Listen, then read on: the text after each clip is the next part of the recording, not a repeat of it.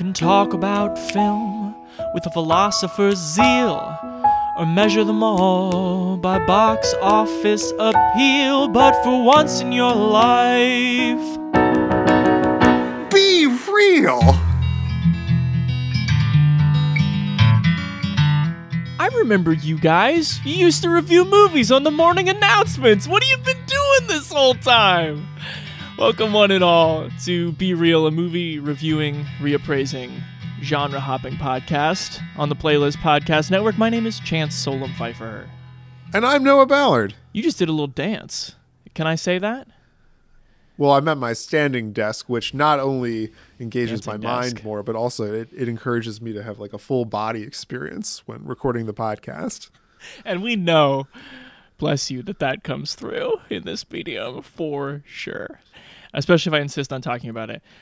Gang, we're thrilled to be back to talk about three movies of a similar genre, as is our wont. We are talking about high school reunion films, which is a great little subgenre of very weird little movies.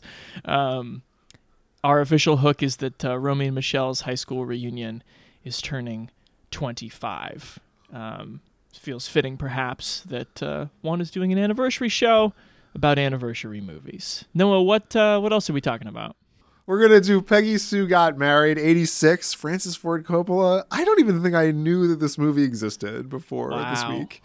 And then Central Intelligence with The Rock and Kevin Hart, 2016. Yep, that's right. For those screaming into their earbuds, why didn't you do Grosse Point Blank? Exactly. We burned that several years ago on an episode called You Can't Go Home Again. Watched a little bit of Grosse Point Blank this morning. Funny movie. Good movie. Great movie. Which I think was our official opinion on the pod. Aykroyd is probably the worst part of that film. Aykroyd, like, two-handing guns as the casting of Aykroyd as an assassin makes John Cusack as an assassin seem so believable. Totally. They're just real people. It's a very gritty film. Yeah, that's not what I meant. Great line, though. I did write down a level of wit that I wish some of our other movies today could aspire to, where Joan Cusack is like, John, you should go to the high school reunion. And he's like, why? Come on. Why would anyone go to that? Did you go to yours? And Joan Cusack says, yes, I did. And it was as if everyone had swelled, which is a real great line. That is a great line. And at the end, Noah has promised me I can have 45 minutes to talk about Beautiful Girls, the film, not the concept. The real question is, have you ever been to a high school reunion? I have. I actually went to my 10-year a couple of years ago. This is like right before the pandemic. I don't think I knew that. No, it wasn't right before the pandemic. It was 2017. It was 10 years after I graduated. I guess that was slightly before the pandemic, but not like right before. Whatever. And I had a great time. I got to tell you, it was nice to see a certain amount of people. It was nice to see the people that had swelled. I got really... You swelled with pride upon seeing those. My liver swelled that night. We were at there's this like area nightclub thing it's always something else. And my formative years around it was called Kathmandu. It's like in the greater Trenton area, of which Lawrenceville is a suburb. But yeah, it's this like, it's one of the places where one of these movies would take place. It's a place that like you'd rent out for like a big group and then is also a restaurant. Most of these movies imagine high school reunions as basically like the prom part 2. Right. Like almost where they like they crown new kings and queens. And I think like that most of these movies, I don't think most high school reunions are like that. Are they? There was just a lot of drinking and a lot of bad behavior. Glad handing. Was there a lot of handshaking, a lot of hugging. There was a photo booth. But it wasn't like a particularly romantic or catastrophized experience, as most of these movies put it. Or was it? I have to say, I think I got pretty close to my Romy and Michele, like Alan Cummings got a new face fantasy. How so? I don't know. I like wore a cool outfit and had some good conversations and talked about work and like was impressive enough that people were like, oh, that guy's like less of a doofus than he was the last time I interacted with him. And I like, my ego swelled the way it's supposed to swell, and it was fine. You wore a cool shirt? I wore a cool outfit. What did I had you like wear? a cool blazer and like a button-down shirt. Oh my like God. no, at a professional function. You've taken both this question and high school reunions so seriously that it's frankly disgusting. What did you want me to say? Tell a funny story. But no. You didn't think that was funny? I think it's funny that you thought that you wore a cool outfit. I'm sure it was handsome. When's yours? Have you gone? Missed it. You missed. Was there an event that you just didn't go to? There was. Apparently, our former principal, Mr. Begley, gave a tour of the new pool and talked about school security, and I would have liked to have been on that tour making fun of it. You're really like the Janine Garofalo to my Romy and Michele here. You're like above the whole Romy thing, and that someone wanted some emotional, payoff from this event is somehow some embarrassing figure here. And to be honest, this is probably more accurate than you know. The only funny story I have around this is I think my friend John, like a couple years before, had been like, "That's probably coming up," and I was like, "I don't want to go to that." And then I saw him in like 2019, a few months later. He's like, "Hey, I went. It was pretty fun." And I was like, "Wait, what? I didn't even know we had it." He was like, "You told me you would never go." And it's like, "Well, I would have liked to have been invited." So that's as close as I get. So you're the Janine Garofalo. I am. It's a correct statement. Wow. All right. So let's dig into these movies. Let's start with Romy and Michele's high school reunion, 97. A movie you've seen, Noah? No. A movie that I like remember seeing like a poster for at the mall, walking around and being like, a movie not targeted directly at me. Weird. And then never thinking about it ever again. I was 11 years old, or I was 9 years old or something. My impression is that it is beloved by its fans. A cult movie in that sense. Sure. I'd put it in the Clueless and Drop Dead Gorgeous kind of milieu. Yeah, this exists in that Clueless window where it's like the joke is that these like beautiful, conspicuous consumer young women, like the joke is on how silly and dumb they are, but also like the movie has a real heart toward them and their friendship and their relationships to other young women, which is a very funny balance that I think it keeps intact. Well, let me read the synopsis. Do it. Two dim-witted... The synopsis may not share the movie's affection for the characters. The synopsis has no affection for these characters. Two dim-witted, inseparable friends hit the road for their 10-year high school reunion and concoct an elaborate lie about their lives in order to impress their classmates. Remember the prom? You got so thin by then. I was so lucky getting mono. That was like the best diet ever. Meet Romy and Michele. Remember that time I barfed from really bad Mexican food? So gross. I hate throwing up in public. Oh, me too. Oh. They walk the walk. God, this underwear is totally riding up my butt. They talk the talk. Romy, did you lose weight? All I've had to eat for the past 6 days are gummy bears, jelly beans, and candy corn. God, I wish I had your discipline. But at their high school reunion, Are you going? I'd rather put this out in my right eye. Okay. they'll be in a class by themselves. We can go to the reunion and just pretend to be successful. Oh my God. From this point on, we are sophisticated, successful career women. Which one of these guys will I have sex with at the reunion? I would argue that this synopsis is harsh in two places. One, dim-witted is kind of mean. And two, I don't know that it's an elaborate lie. They say that they invented Post-its as the reason that they're wealthy. One of the great jokes of the movie is that it takes them 45 minutes to figure out that they could just lie. They spend... They have to see like an advertorial of somebody who's not actually like a weather person to be like, wait, sometimes people pretend they're other people for their own benefit. Which is after a very like funny 20-minute thing of them being like, well, we have to become successful people in 7 days or whatever. And they're like, we can't do this. It's hard. Is there something where you don't tell the truth? Right.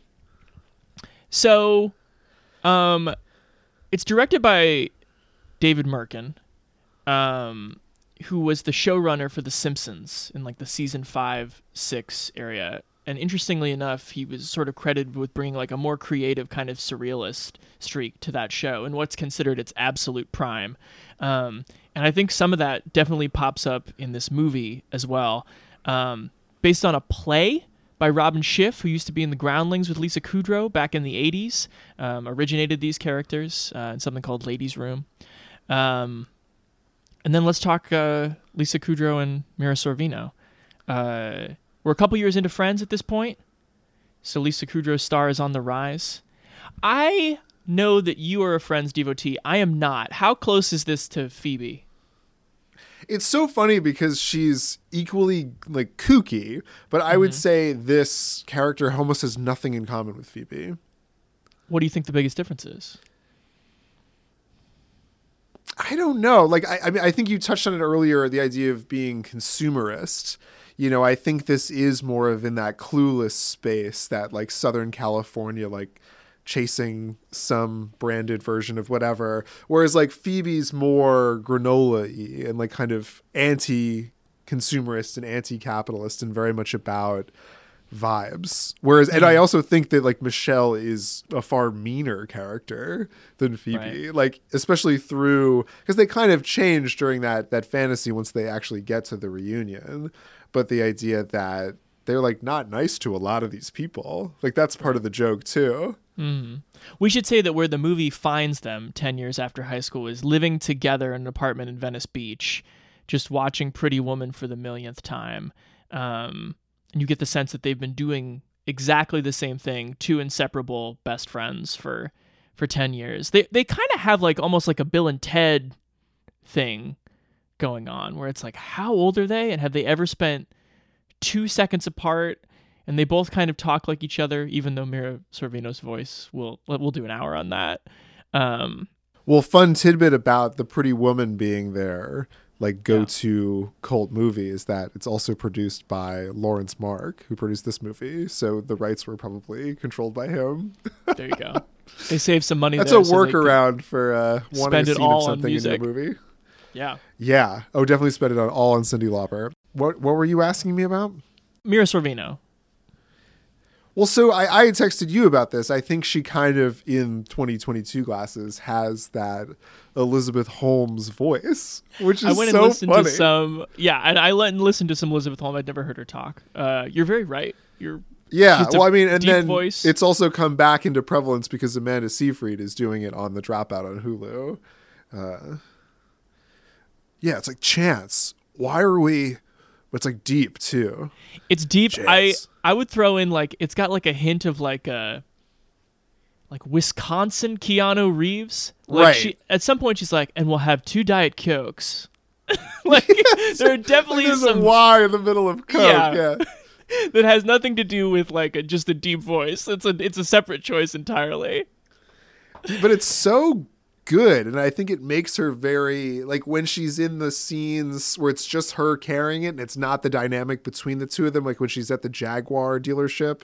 I think it really works because she kind of has this assertiveness with the people around her, whether it's the people on this massive line like waiting to pay for their car repairs, or it's the the staff behind her. Like she has everything in her control. She's a competent person. So that's why I take issue with dim-witted, because they do know how to survive in a specific way. It's kind of like Legally Blonde in that sense too. Well, see, I think that's an interesting point from the synopsis we're litigating, because I think one of the big lessons of the movie is when they kind of make up later on, Michelle's like, well, I thought we were doing pretty well Romy, until you told me our lives weren't good enough. Like, their lives are Right. fine. Like, if this is what they want to be doing, like, that's cool. It's just the weird, the weird contrived pressure of this reunion suddenly makes them feel like they have to accelerate their timelines that weren't even their own. Totally. Yeah. I mean, I think a lot of these movies really, the high school reunion does present that question of like where I have gone in the past 10 years. Like, what does it mean? And how does it stack up against the other people I was in the machine with? And it does kind of create a really, I don't know, potent kind of source of tension.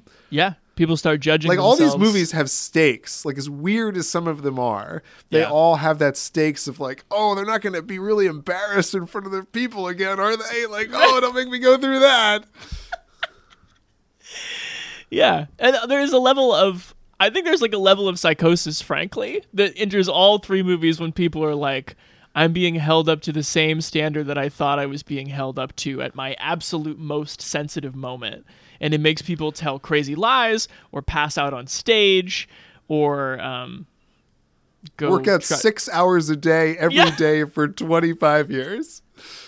That's what The Rock says in Central Intelligence. It's also what Romy wants to do for a while here. It's, if we burn 40,000 calories. Those gym scenes are hilarious. They're just working out at like the largest gym, not only in Los Angeles, but maybe the world. Right.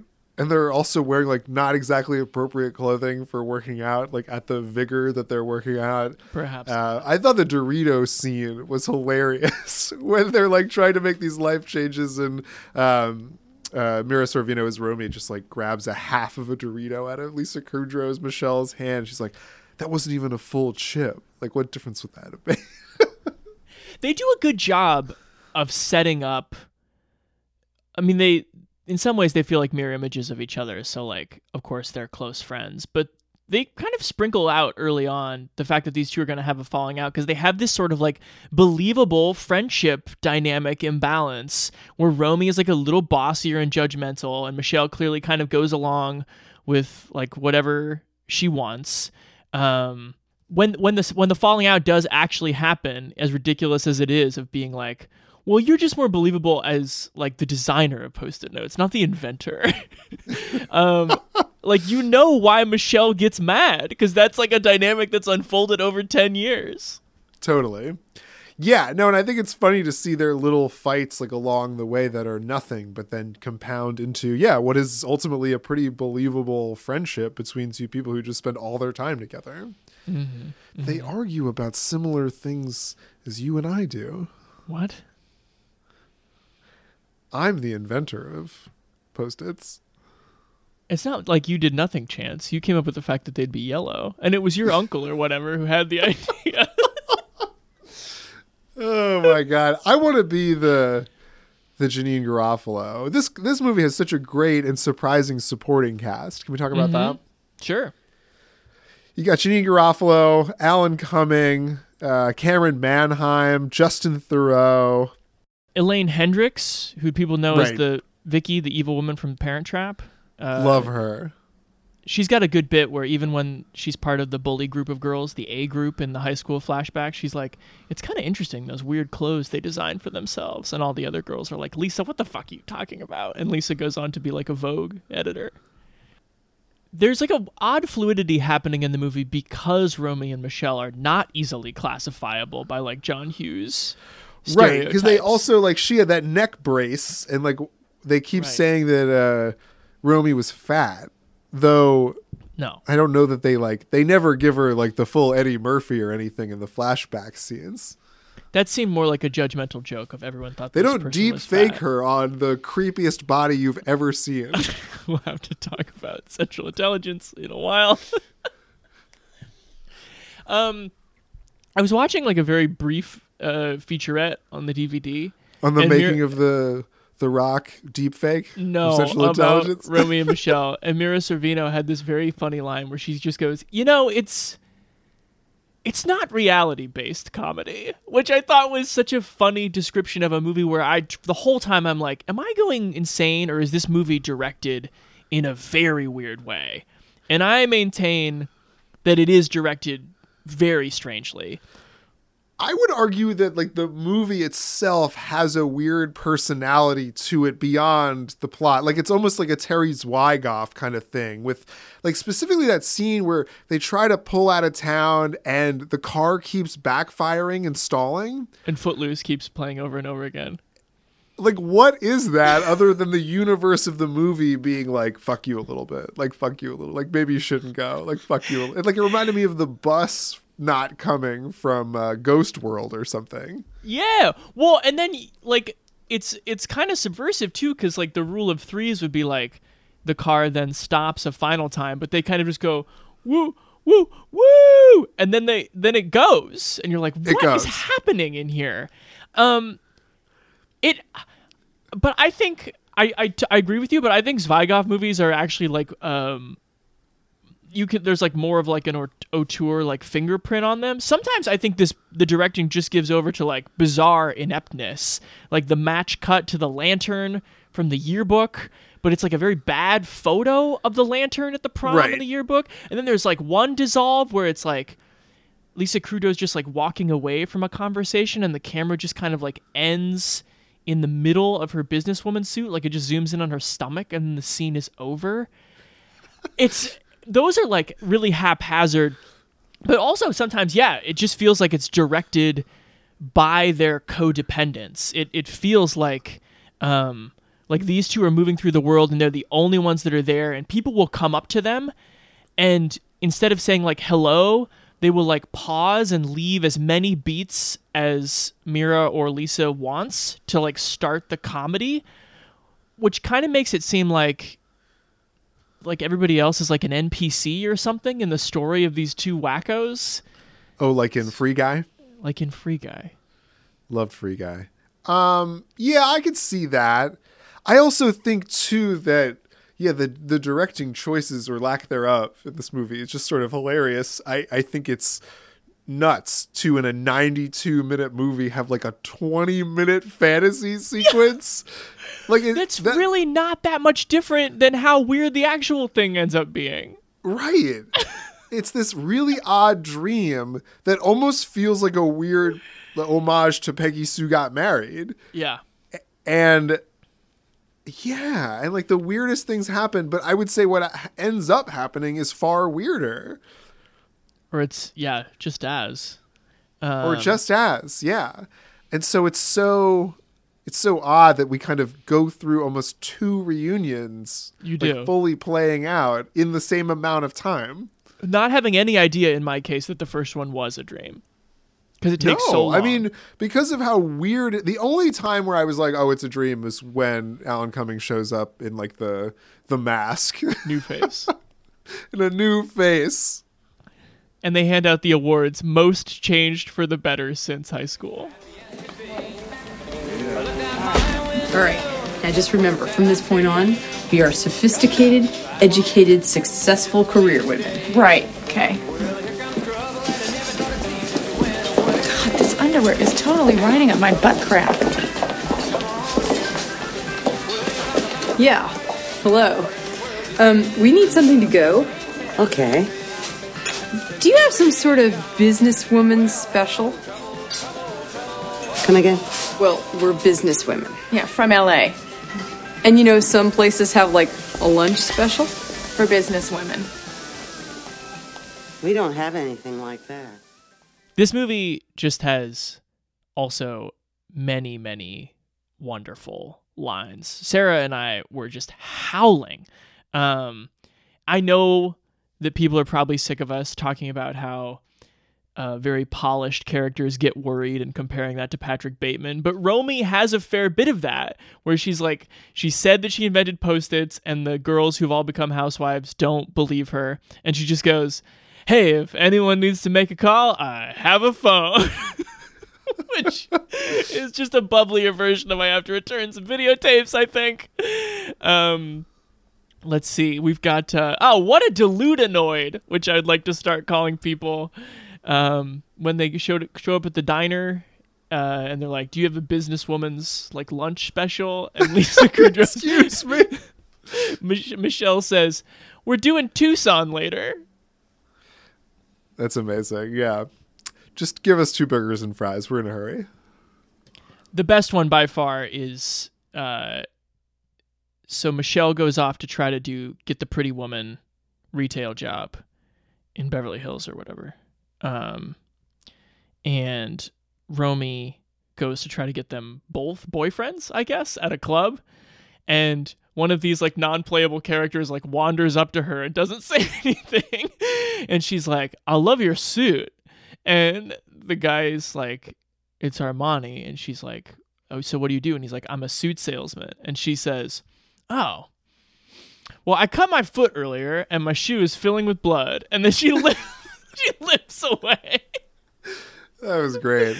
I really liked the Romy, the like faked sex scene to get the car. Very funny. I thought that was great. I had a great time watching this movie. It's a lot of fun. As much as we're making fun of it, and a lot of it, as much of it that doesn't land, so much of it does. I don't, honestly, it's so weird and so kind of esoteric and doing its own thing that like I actually don't think I can point to that much stuff that doesn't land. I think it's like pretty solidly in its own universe.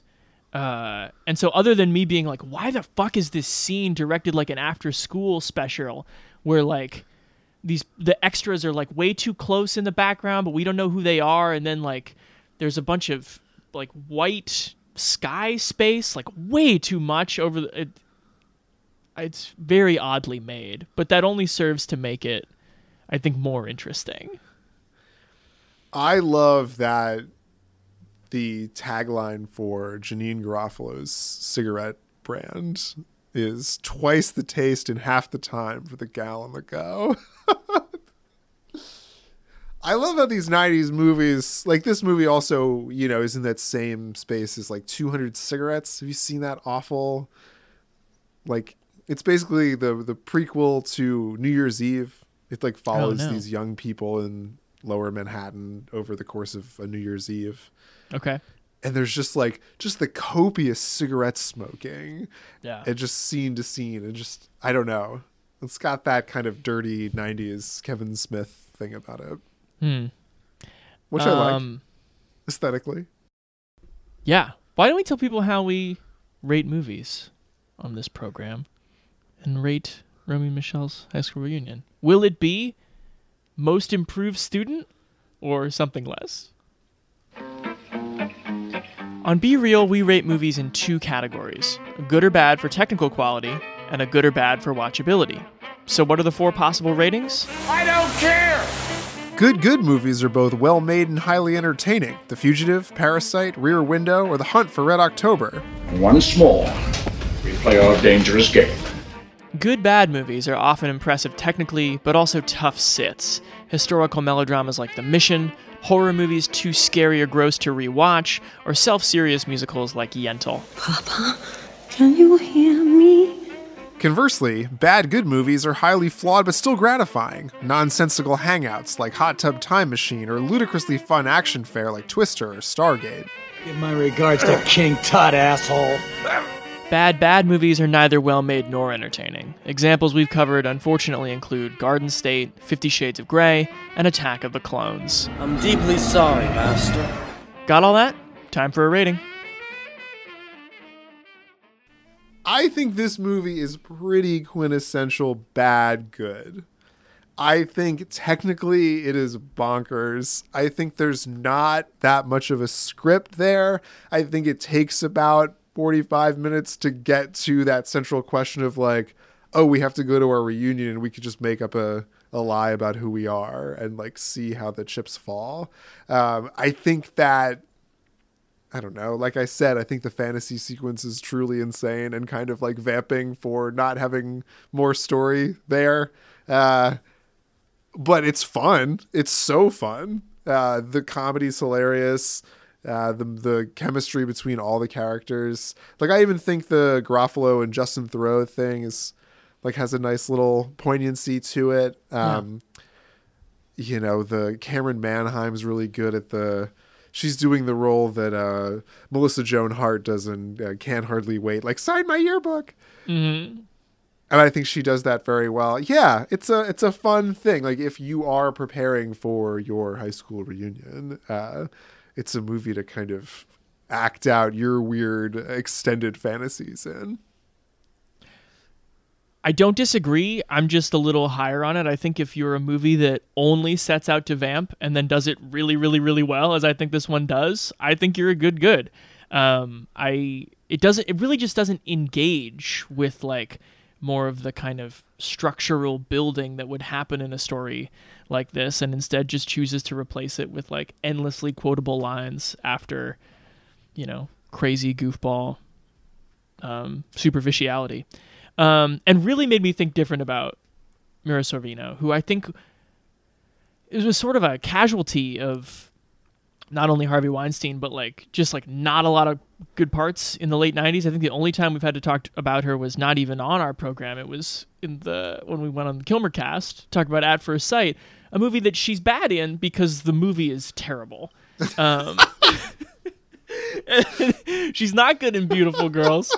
I've never seen the Woody Allen movie that she won the Golden Globe for, Mighty Aphrodite. Did you ever see that? I haven't seen it. Anyway, no. We should do a Woody Allen retrospective. No, that's a great idea. But I think it's like a legitimate like comedic tour de force in this movie. She is hilarious. Someone who I had no idea could do this. And it's very funny. I'm going to give it a good. I laughed the whole time. Now to the real laugh riot of the proceedings, 1986's Peggy Sue Got Married. I call it Margaret Sue Got Married again, just because I like to be polite. That's the story. Peggy Sue Got Married. Directed by... Who is it? F.F. Coppola. Did he ever do anything else? He did not. You're right, it was just this. It was just this. It was just this and Cotton Club. Coppola at this moment is in real... Like, he is just cashing, to steal the phrase, blank check after blank check here. Because, I mean, he's made the two Godfather classics. He made Apocalypse Now. He lost his mind in the jungle. He comes back. Outsiders, Rumblefish, Cotton Club. I think Tucker the Man in His Dream is right after this. Like, he's just doing whatever he wants. And it really beats me why he would want to do this. I know he was kind of like wanting to make more movies for teenagers in that sort of Outsiders. Well, he hadn't read the script for Jack yet. If you had watched this movie and I told you afterward that Francis Ford Coppola directed it, what would have been your reaction? What do you mean? Would you have been able to tell this was directed by Francis Ford Coppola if it wasn't in the opening credits? Only that it's so self-serious. And you would have been like, who cast Sophia in this? Yeah, it's like, oh, clearly if the young daughter is played by someone's daughter. Right. Gotta be FFC. This is the kind of vision that makes me want to open up a vineyard. Noah, what's the synopsis of this? Peggy Sue faints at a high school reunion. When she wakes up, she finds herself in her own past, just before she finished school.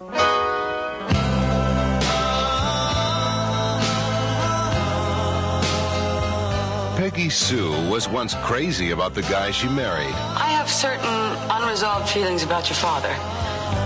I don't trust him. But tonight, at her 25-year high school reunion... Well, Charlie won't be here tonight. We're getting divorced, actually. She'll disappear in time and arrive in her senior year of high school. What am I doing here? You passed out for a minute, that's all. Oh, Mom. What is going on? You're home now. What do you think, Peggy Sue? You bought an Edsel. Now, she's got the chance to start over again. I have a headache. This time, she'll know better. Did we break up? Because if we did, I don't even know about it. What if you fall into the hands of some madman with plans to manipulate your brain? Well, that's why I was getting a divorce. I'm a grown woman with a lifetime of experiences you can't understand. Girls mature faster than guys. Digital, watches, and miniature television sets. Oh, and huge radios. I mean, for someone... Peggy Sue, played by Kathleen Turner, right in the middle of her terrific 80s run. She has an ex-husband, or a husband she's separated from, Nicolas Cage, an actor who I can't remember if we've discussed him on the show before. Maybe we'll have to talk about Nicolas Cage. Why am I in this movie? Don't you mean, why am I in this movie? That really is the way he sounds in this. A lot of his early performances are like he's got too many teeth or something. He's definitely wearing fake teeth in this film. Well, too many of them. Right. It's hard to understand what he's saying. And you have the sense that she got married and got pregnant very young, because Helen Hunt in the present day, very briefly, is like her 18-year-old daughter, and she's like maybe 30, 37. And then sort of as a gag, which is a continued gag throughout the movie, she decides to go to the reunion in her prom dress, which I'm not sure why. Do you know why she did that? That's what I did to my reunion. The cool outfit you wore was the tux. You rented for your senior You guys prom. recognize it? It's the tux from prom. I rented it from the same place. Just kidding. You still got the puke stain on it. I don't know why she does that. It seems to not provide her the comfort she's looking for ultimately. No, if anything, it contributes, I think, heavily to her anxiety attack when she is Yeah, I mean, she, like most people, would not be expecting this fake award of continuing prom... continuing beauty. Continuing beauty queen. Yeah. Beauty emeritus. Come get your trophy. I will say Coppola comes to get it in the sort of panic attack scene where, like, the music is swelling and, like, Cage is, like, leering at her from the back of the room, and it almost seems like the climax of Carrie. Like, is she going to get a bucket of pig's blood dumped in her head? My favorite thing is it does this little, right before she passes out, it does this little insert shot to her friend Joan Allen, who just looks like Nancy Reagan in giant glasses, just kind of like dead-eyed clapping for her. And then right after that, she falls and hits her head. This is a supremely weird movie. Oh, it's so weird. It's like, I texted you this. It's basically, it has the vibes of like, hey, Back to the Future? What if it was really, really sad? What if it's Michael J. Fox's mother who goes back and not him? And it's really, really sad. And she has to decide, like, God, do I want to give birth to Marty McFly? Jesus Christ. Seriously. Yeah. Well, John Barry did the score, great English composer. He did the original second Bond best theme. John in the game. Out of Africa, Lion in Winter. But yeah, like when she goes back, there's like the music is haunting, and you're like, did something really bad happen? Is this like a tragic experience? And maybe it is. I mean, there's of course the other Nicolas Cage glimpse movie, The Family Man, which Sure. I think is great. But I think what's great about it is how much Nicolas Cage freaks the fuck out, like in the first couple days of being in the glimpse. Whereas, like, I don't know, when Kathleen Turner wakes up in 1960, she like mumbles to herself of like, oh, things are different here than they are in 1985. But she never really freaks out. I disagree with that, because Tell me she more. at that one point, like, she's just like, she literally says in that great Kathleen Turner baritone, speaking of women with deep voices, oh, what the hell, I'm probably dead anyway, and just goes and drinks the parents' whiskey, which I thought was like the most credible. Okay. I think this movie does a really, the script is a mess, and like the continuity and the character relationships, the whole time you're just like, what the fuck is going on here? And dear Nicholas, Was that Jim Carrey? As much as we love him, like, the character choice that he's making, I think, essentially ruins the core relationship and question of the movie. The Nick Cage choosing to be this weird, I think, actually robs Peggy Sue of like making a coherent choice about where she wants her life to be. Because I think he's so strange and unappealing, and I don't know what we're supposed to feel she feels toward him. I think he borderline ruins like the core of the movie. But I think that the movie does a really interesting job kind of like wandering out into the woods of this premise of her, she doesn't behave like a Marty McFly. She's not like, I'm a movie character in this Robert Zemeckis movie, and I think I'm going to figure out the rules of this pretty quick. She's much more of like a malaise where she's like, am I fucking dead? I guess I'll go to school for a while. I guess. I love the choice that she makes at the end, frankly, as weird as the Freemason thing is. We'll talk about it, where it's just like, I don't even really want to see Charlie anymore. Who I want to see is probably my grandparents before they die, because I'm curious about that part of my life. That feels like a much more credible 38-year-old choice of what you would do if you went back. Yeah, no, and I agree with that. And I think, I don't know, maybe I wanted a little bit more of like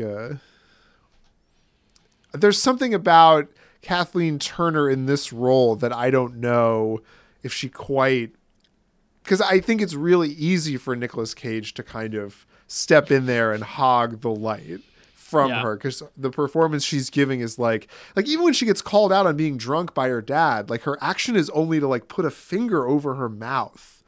Like, I don't know. It seems like in a movie chock full of humongous performances, like hers is definitely not in the top 5 biggest. I do think she's really good in the movie. I think she plays an adult back in that space very, very authentically, I think. Like the scene where they're singing America the Beautiful and she's just kind of belting it, because like when you're an adult, like why would you have any shame about singing a song if like the whole room is singing a song? You just go for it. And everyone's like, oh my God, why are you not self-conscious? Why are you being so weird? But I think the script, because it's so messy, and maybe this goes more to what you're talking about, puts her in a irreconcilable position where she's a passive enough character that she ended up where she ended up in the present day, where she doesn't want to be. But we don't really see her figure out like how to take that more active role in her life, like how to be the 3rd biggest character in the movie instead of the 6th. You know what I'm saying? I think that's the writing goes into that. Sure. And I applaud this movie so hard for not being that stupid Danny Boyle movie where the guy writes all the Beatles songs. Yesterday. Right. But I don't know. It's just kind of a weird setup that, it's like a goofy Hollywood premise movie where someone goes back in time, yet there are no payoffs for any of the gambits that she has to like help people fix stuff. Right. Like she doesn't help him write a song. She like doesn't help Richard Norvik like invent anything that he's going to invent anyway. Character actor Kevin J. O'Connor is going to continue to write that book, maybe. He's a beatnik. But maybe their one night stand was the thing that was real and happened and changed something. I don't know. I think that part is, like that sort of cliche about someone being like, if you could go back to high school like now, like wouldn't you just like absolutely crush it like with your adult brain or whatever? And I think that the plot line with Kevin J. O'Connor, where he plays the sort of Kerouac wannabe who's sort of like an outsider at this white bread whatever school, where she does go and she's just like, well, maybe I'll just go try to sleep with the most interesting person at my school who I never got to know. And then it turns out he's just a pretentious teenager. But yeah, like, what does it all mean for her? That's my big question. Like, I don't think it really gets to the core of Peggy Sue and what she ever wanted. Totally. And then she has that moment too where she kind of stands up to what's her name, the gossipy journalist girl, and like squirts the ink on her. But again, like, what is that? Like, she doesn't do the thing. And then she, of course, ends up with Nicolas Cage, who, when you return to fucking 1985, he looks like Count Dracula, like with this hair. And he looks like he should be in The Interview with a Vampire, like with his skin falling off. Well, the only thing he's ever wanted to do in his life is play Nosferatu. And he just finds every opportunity to get to try to do that. I believe in this movie, he like pretends to suck her blood. Does he not? Yeah, in the transition scene. Yeah, and later on he's like, I'm Nosferatu in this scene. This old makeup gives me the idea to do Vampire's Kiss in a few years. It's like when, the one really good kid on the Little League team, like, tries to, put the whole team on his back, but ultimately, like, they would be slightly better if the team just had chemistry between a bunch of mediocre players. Mm. And this is what this feels like with Nick kind of putting it on its back. But yeah, he like really outshines in an annoying way the more nuanced performances that this movie contains. Well, yeah, I like that metaphor, except I would take it one step further of like, he's the kid who's like, I'm the star of my Little League team, but we should all hold the bat from the other side and swing with the handle. Right. He like kicks out the coach too, starts directing the movie himself. Not helping. And famously, Kathleen Turner just fucking hated him for doing it. By the way, anyone can find this on the internet, but he didn't want to do this movie. Francis Ford Coppola's his uncle. He's like, Nick, I really want you to do it. Nick's like, well, I'll do it. He basically like, I'll get to do it if I can do the character outlandishly. Now, granted, people didn't know who Nick Cage was at the time, so Francis Ford Coppola was like, whatever that means, you go right on ahead. Nick decides, I want to do the voice of Pokey from the Gumby Show. That's the voice he's doing here. Like on purpose? Or you're making the link yourself? Nope. Nick Cage. I got that voice from Pokey on the Gumby Show. He said it many times in interviews through the years. There's so little reason for the character of Charlie to be doing that. There's this brief moment where she goes back in time and he's like, hey, babe, what are you doing? And it seems like the joke is if you went back and like saw the person that you really had the hots for at 17 and you realized that they were talking like Pokey from the Gumby Show, you would take your life in a different direction. But of course, that's not where this fucking movie goes. You would realize they were doing Pokey from the Gumby Show and you would be just as in love with them as you ever were, but in a different way.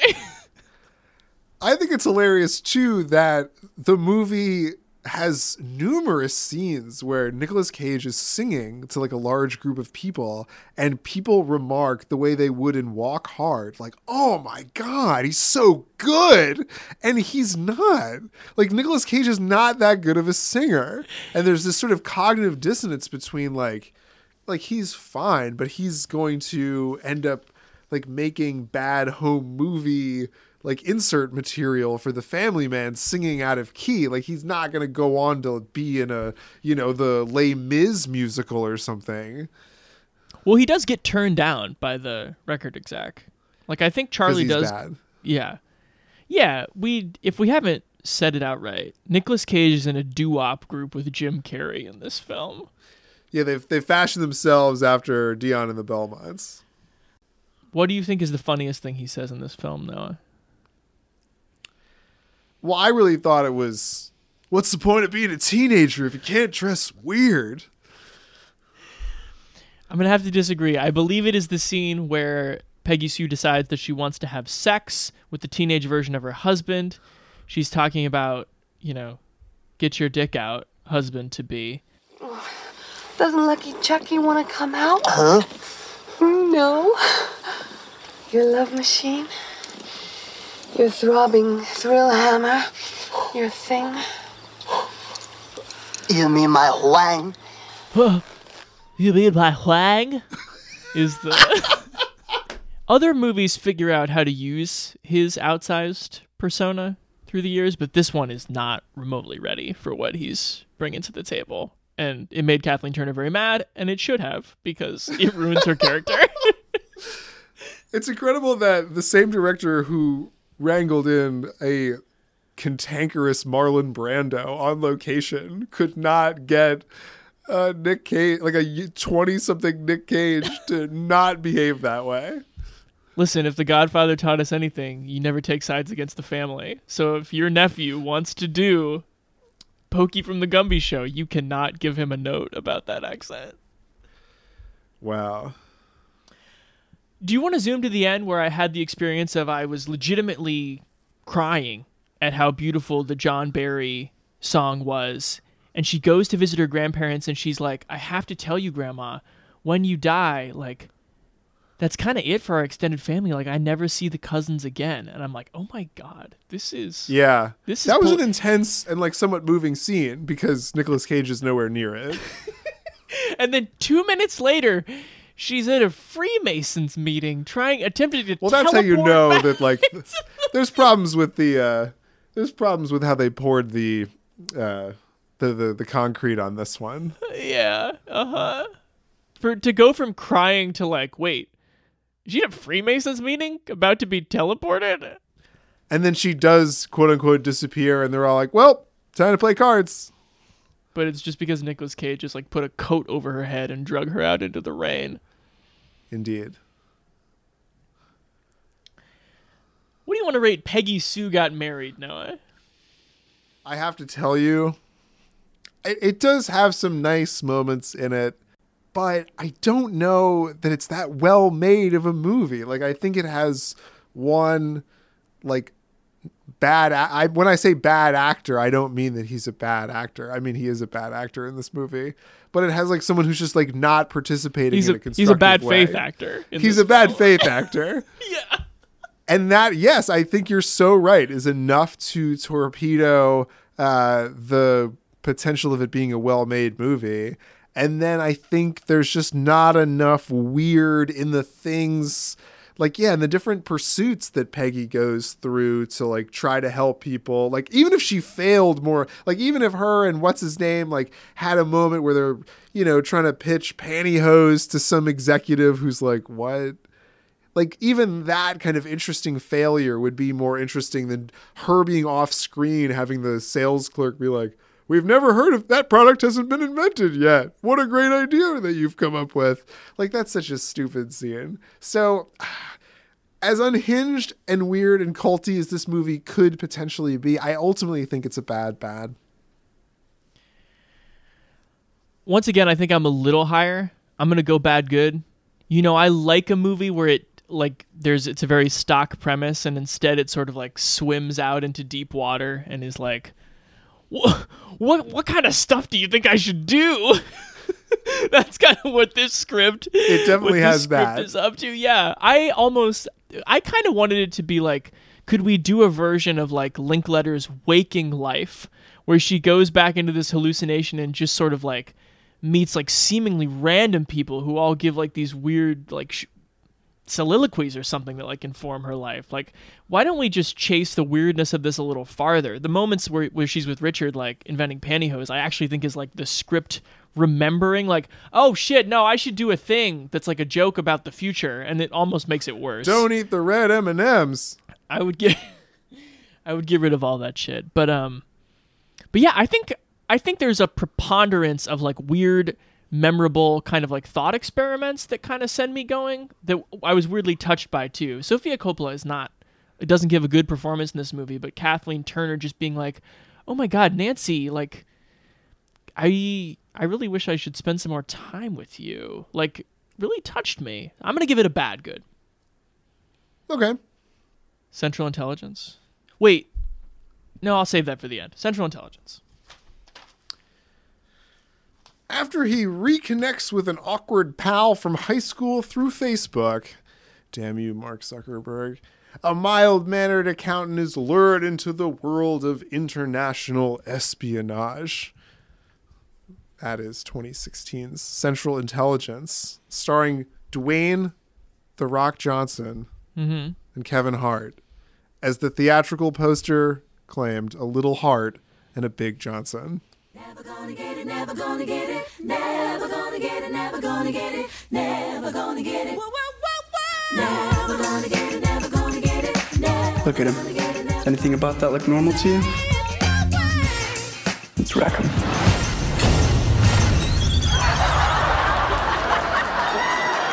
Here, babe. Well, there's no coming back from that. My man! You better back up, man. Whoa, Calvin, it's me, Bob. Sorry, do I know you? Robbie Weirdick from high school. God, man, look at you. You've lost like 200 pounds. What did you do? I just did one thing. I need to know. I worked out 6 hours a day every day for the last 20 years straight. You should know one thing about me. I'm in the CIA. Are you joking with me right now? Drop your weapon! Do it now! I got a plan. It might get us both killed, but if it works, it'll be a totally boss story. Cool? No, it's not cool. Cool. No, I said it's not cool. Have we ever? I don't know if we've ever done. Well, you'll have to go back to the really tall buildings in peril pod where we did Skyscraper. Yeah. I don't think that's a real one. This director, Ross and Marshall Thurber, directed Skyscraper. I know. He also directed the very fine film Red Notice. Right. And We're the Millers. This is it, Rawson. I mean, all the best to you. This is not a good directorial resume. Dodgeball 2004, a movie that I quoted more than any other 14-year-old on the planet, except for all my friends. Except for everyone I know. Yeah. But We're the Millers, Central Intelligence, Skyscraper, Red Notice, that is a rough run. But not a financially rough run. This is a pretty big movie. This is a pretty big movie, yeah. Wait, how did it do? What was its budget? $50 million, $217 worldwide. Not bad. It's a hit. It's a hit. 127 domestic. So did well. Do we start with what a choice it is for Kevin Hart to be the straight man and The Rock to be like the insurgent premise? The insurgent Such character? an incredible choice there. And then they really give. I was proud of this movie for giving The Rock enough to be silly with. Whether it's the fanny pack and the unicorn shirt, like as his first costume, whether it's his sort of like antiquated internet speak, or his like weird things he's interested in, or the fact that he like completely cannot like have a connection with the bartender that's hitting on him. Like there's just so much for him to play against his Red Notice-esque tough guy thing. But knowing that underneath that, I mean, it's like Danny DeVito with Arnold Schwarzenegger or something. It's like knowing underneath that is a killing machine. Yeah, I agree with some of that. I also am not sure that they give him enough to work with. I think he has sort of a bogus plot line where the whole time it's just like, he's a psycho because of high school. And you're like, is he a psycho? Like, I don't really believe these fake flashbacks to whatever happened to his partner, Aaron Paul. He also tries to make... This movie seems to think that I think what is a very funny thing to say. Characters going, what? That's not really something I find amusing. I think they're playing with like the what is not very funny. And like that's what's funny because it's not funny. But I would argue too that the whole movie kind of presupposes in a kind of comical way to give The Rock's character a little bit more depth, that this guy's a huge fucking loser. And that even his partner, who he believed he had like, had this bond with, even he hated him and he just like didn't notice. Like he's been bullied his whole life, no matter what he looks like physically. And half the time he like can't even pick it up. And I think that is sort of a central fear that is tethered to the returning to the high school reunion. No matter what you do, I'm still like, I have the DNA of a loser. So whatever I wear, however buff I get, whatever cool job or life or country saving role I may have, it's not enough. There's always going to be that Jason Bateman. That's well explained. We should say that go deeper into the setup here. So the movie ends with starts with a very key flashback, where The Rock, teenage The Rock, with just like it's Scorpion King-esque in terms of the quality of CGI. Yeah, it's like a digital body with a digital face. Like there's no real there. Like they didn't put his face on someone else, and they didn't Irishman him or anything. No, it's horrifying. It is horrifying. Yeah, so it renders this weird goblin thing that is like Gollum sort of thrown in and mocked by a group of people because he's naked. Yeah. He has some jocks throw him out during a pep rally naked from the shower. I didn't buy the timing of the whole thing. Like, why would he be showering knowing that there's a pep rally going on feet away? Right. But there was also some reference to maybe him like not having like parents or something or a home. Anyway, that's a darker backstory the movie doesn't choose to explore. It does not. Calvin Joyner, that's Kevin Hart. So he's like the track star of everything at the high school level. And he's about to What's win. his thing? The Golden Jet? The Golden Jet. Yeah. Golden Jet. So he's like, the principal has essentially given him the mic to just say whatever he wants at this pep rally because he's the star of the school. He's the Golden Jet. Dog. He's the Golden Jet. When the fat young rock is thrown on the floor naked, Calvin Joyner is just like, oh my God, man. And in this humane act, like gives him his Letterman jacket to cover up and go back into the locker room, which is something that Robin Weirdick, the rock character, remembers. So part of why he seeks him out later when he needs a forensic accountant to do some CIA stuff. I gotta say, I've said this before. I'm kind of a picky bastard when it comes to action comedies because I tend to find that comedy becomes the priority and the action is not compelling, and yet we still have to spend about an hour of the movie on not very well directed, not very well reasoned. It is literally, this is a huge spoiler for this movie, it is literally unforgivable, criminal that the Jason Bateman accounting computer guy is not at all related to the central thing that they're doing. It's a good point. They like have to go to Boston for the climax of the movie and then come back to suburban Maryland for the actual reunion, which furthers the plot in no way. They think they'll go to Boston. I thought that there was like, it was actually going to be a double cross and Amy Ryan was going to be in on it with Jason Bateman, and the rest of it was like a red herring. But literally the last 10, 12 minutes of this movie is just him getting the emotional feels of having succeeded or whatever, and getting the support and respect of his classmates. And being naked in the process. Whatever the movie is trying to say at the end, I'm not sure what it is, and I'm a little uncomfortable with it. It's like, it's body positivity, but if you're hot and exposing yourself for a prolonged amount of time, and people are like dancing very close to your naked body, people you haven't seen in 20 years. Right. I was really waiting for a Melissa McCarthy boner joke, like when they were kissing and he's just there, but seemed like it was teed up. Yeah, so this is all to say, like, I just think that the CIA of it all is a huge waste of time. It is. It's such a waste of time. It should have been something he was investigating to have to do with Jason Bateman, and then they could have played up more like, he's the bully, but he's also involved with this, and like psychopaths end up doing psychopath things. Cinch it tighter to the high school thing instead of just being like, we put a thing on top of the thing. It's like, okay. No, it definitely feels like two half-formed scripts got like smushed together. Yeah. And it's, That being said, though. What? Incredible cast in this movie.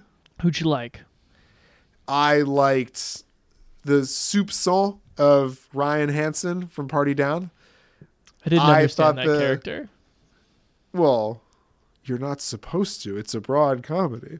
It's a little too broad.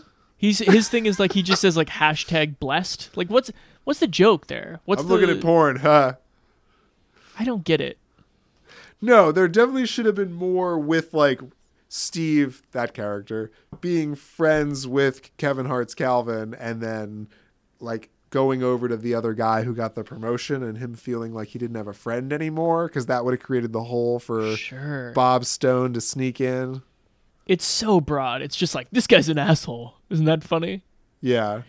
I think Aaron Paul's pretty funny in this. I like that he gets to say bitch. He does. Yep. He does a little Jesse callback. He does. That Bateman scene, the Oscar acceptance speech, is pretty funny. Bateman's he's such a dick.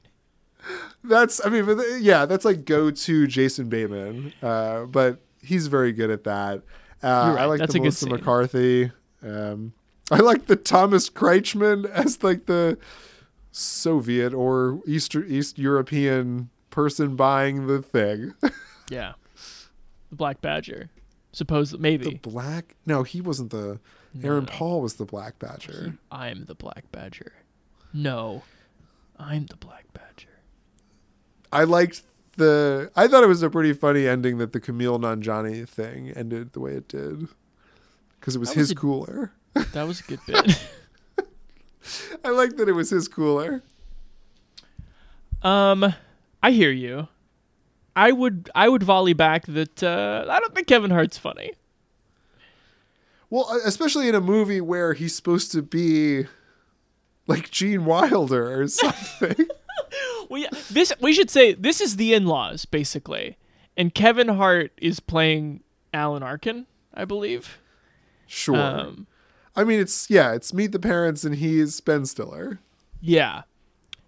I've never thought of him as being a very good straight guy in a comedy duo. And I just feel kind of exhausted by the fact that you can tell the way this movie is made that the comedy, the repartee scenes are like all improvised. They're like, everybody clear out. Kevin Hart's going to do some improv. And then every time he doesn't come up with anything. He's just like, I sort of like jazzed it up a little bit. And what I decided to say is like, everybody cut the shit, man. It's like, that's what you came up with? It was just yelling, be like, hold the fuck on. Like, this is... Listen, Chance, every scene in this movie has a little Hart and a big Johnson. It goes to the therapy scene. There's a whole thing where Kevin Hart and his wife she wants them to go to marriage counseling. And The Rock shows up in what is a very funny visual gag where he is Dr. Dan. He's like taking the clothes of the... Every time The Rock puts on an outfit that's too small for him, it's undeniably funny. But there's such an opportunity there for Bob Stone, impersonating a marriage counselor, to needle like what he knows is wrong or insecure with the Calvin Joyner character. And what is the scene instead? It's just gay jokes. It's just, oh, Bob Stone tried to kiss me. Oh, Bob Stone tried to look at my eyes. Like, what's the... Like, how about some fucking writing, you guys? And even though, like, when there's a good bit toward the end of the movie where they're on this, like, plane ride and Bob Stone scares Calvin Joyner into telling him, like, the thing that he would do differently, you know, if he got his Peggy Sue... This is his Peggy Sue Got Married moment, is when he thinks this plane is going down. And he just says the most boring thing a movie character could say, which is, like, I wish I had a kid. Which, like, can we do better than that? It's just very unambitious with the script.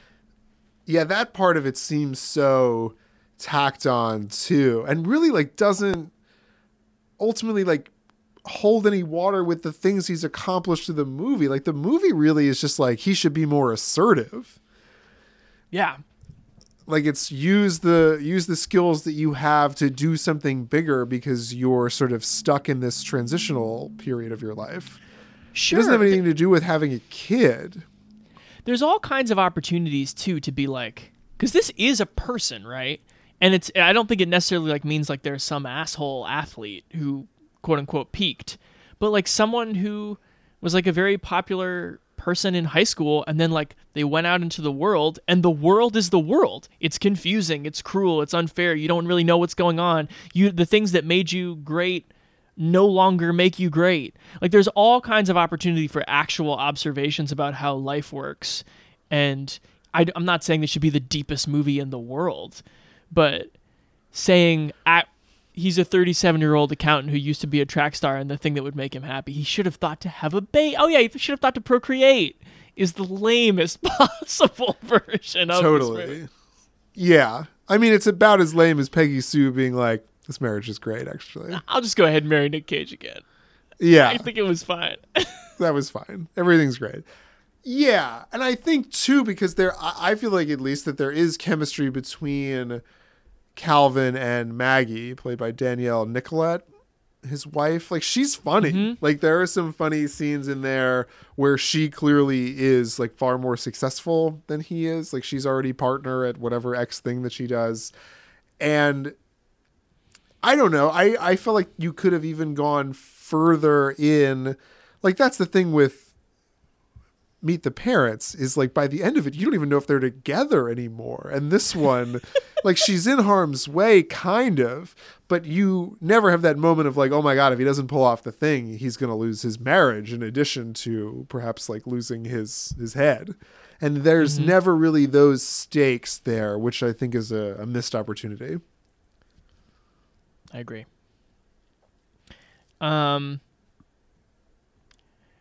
This movie just didn't do anything for me. I'm sorry to say. I shouldn't say that. There's like some funny stuff. There's a bit with like The Rock getting tortured by Amy Ryan on his hand that pays off really well. I liked that. Yeah. I liked that a lot. I think it is the story of like so many people's relationship to The Rock as a movie star. It's like, you're so charming and charismatic. You could do anything. Why do you keep doing the safest thing in the world? And there's flashes of him doing weird, not safe stuff in this movie. But I would say the movie around him is playing it deeply by the numbers. So when is he going to do his wrestler?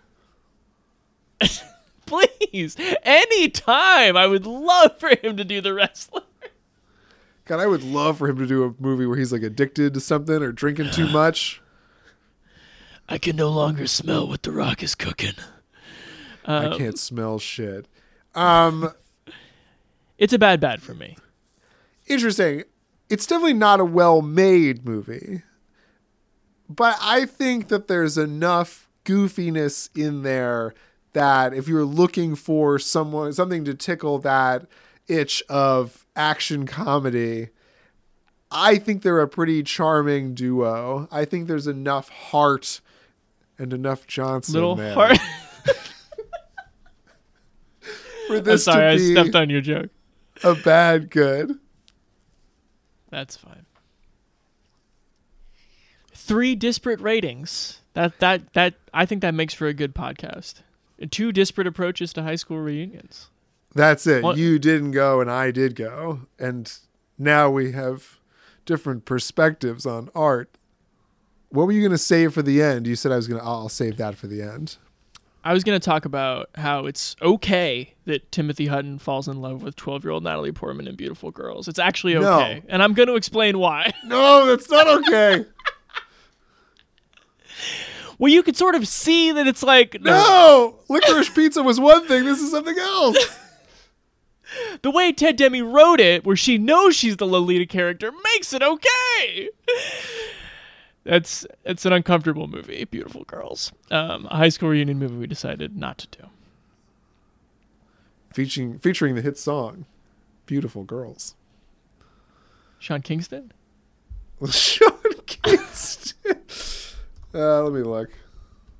Oh, yeah. Okay, so what I was going to ask you is Grosse Pointe Blank. Great movie. A movie that we already unloaded the clip, as we said. Better than all of these? Would you say that it is the primo high school reunion movie from what you have seen? Well, these were all pretty bad. So, yes, I would say that a good movie is better than these bad movies. Oh, my God. Look at that rudimentary use of the rating system right there. No, I would say that one has a much better script, some real stakes, some real... stayed in your hometown ennui in it. And it's also good action-wise. Like, that movie gets fucking bloody. It's better. The end. Yeah. Well, and it, like, the action manages to tie into the high school reunion, which is something totally. Maybe Central he has to go kill the try. guy. Yeah, he's got to go kill the person at the reunion. Like, that's... Everything needs that central intelligence. The other thing that movie has that I think is underrated is... Minnie Driver is very winning in it, and she has great chemistry with Cusack and has that thing that you're kind of looking for, not only in high school reunion movies, but in a lot of people's like high school reunion fantasies of like, what if I go back and see the person that like the one that got away kind of thing. And that movie, beautiful girl. That idea, I guess, actually works, which really it does not. Never works in real life, I don't think. Not that I would know. And it doesn't work in movies, hardly ever. So, Gross Way of Life, good movie. Michael Rappaport in Beautiful Girls is sort of a drunk fiend.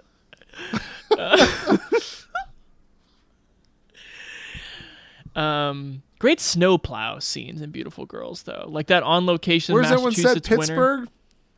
Yeah, a little Massachusetts town. Sure. Yeah. They sing Sweet Caroline, unironically. As is their birthright. Ba. All right, my friend. This is it. You think I should go to my 20 years? Do you think that's an experience I should have? I bet you'll pass out and your whole life will flash before your eyes. I bet you'll have to go back to Millard North and live it all again. I'll hit my head and I'll forget every movie I ever saw. Chance, take off that train conductor's hat. Yeah. I think I'll probably just end up talking to someone I was really mean to, and then pretty apologetically I'll have to be like, oh, so what kind of software do you make? Have you heard of pantyhose? Yeah. Everybody uses it. The second-hand unwind. If you're not